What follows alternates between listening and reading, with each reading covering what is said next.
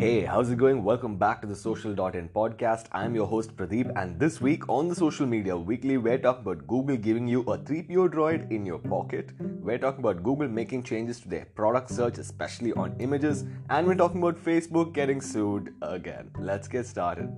So the first story we have for it is about Google making changes to their top stories section. The top stories is what appears when you make a search for any news article. You will see two news articles determined by Google, and then you will see a horizontally scrolling section of carousel.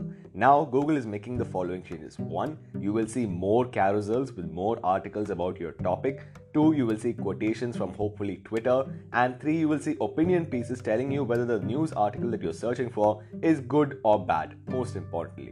Now, this is being powered by BERT, you remember BERT, and Google story mapping technology, and it should be rolling out on mobile in the coming days. Our next story has Google giving you a 3PO droid in your pocket. Now here's a question for you. How many forms of communication does the 3PO droid in Star Wars know how to perform? Anyway, so Google is expanding their interpreter mode, so you can go over to your Android or iOS device and the Google Assistant app and then say, "Hey Google, be my German translator." And then Google will translate what you're saying in real time into German, then translate what the other person is saying in real time back into English, and get this, also give you smart replies which you can tap on, and then Google will automatically give you the right reply to give to your translating counterpart. Cool, right? So, from a galaxy far, far away, let's come back down to Earth and Google's important changes to product search, specifically image search results. So, image search results are super massive these days. When you make a search for a particular image, which also happens to be a product, Google will now show you the availability of that image using either a green tick or a red tick to indicate if the image is in stock or out of stock.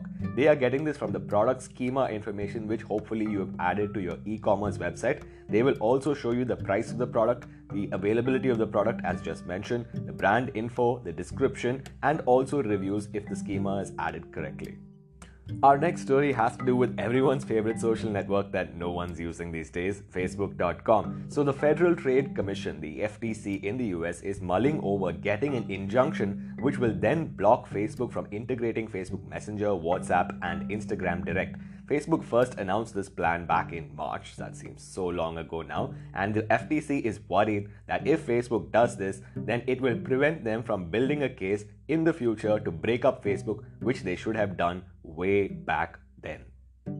Our final story of the day again has to do with Facebook. This time they're getting sued by their contractor's employee. So Chris Gray was an employee of the CPL Resources Company, a contractor of Facebook, which was in charge of moderation of Facebook content in Ireland, Dublin. So Chris Gray joined Facebook in 2017 and he was made to moderate up to 800 tickets of content every day featuring bestiality, executions, ethnic cleansings, and beheading, to name a few. So he is suing Facebook for lack of proper training and support. Here's a quick thought though. Facebook is the cesspool of the internet's content. It is very hard to imagine the kind of training they would have to provide and the kind of support that they would have to provide to enable people to moderate their content.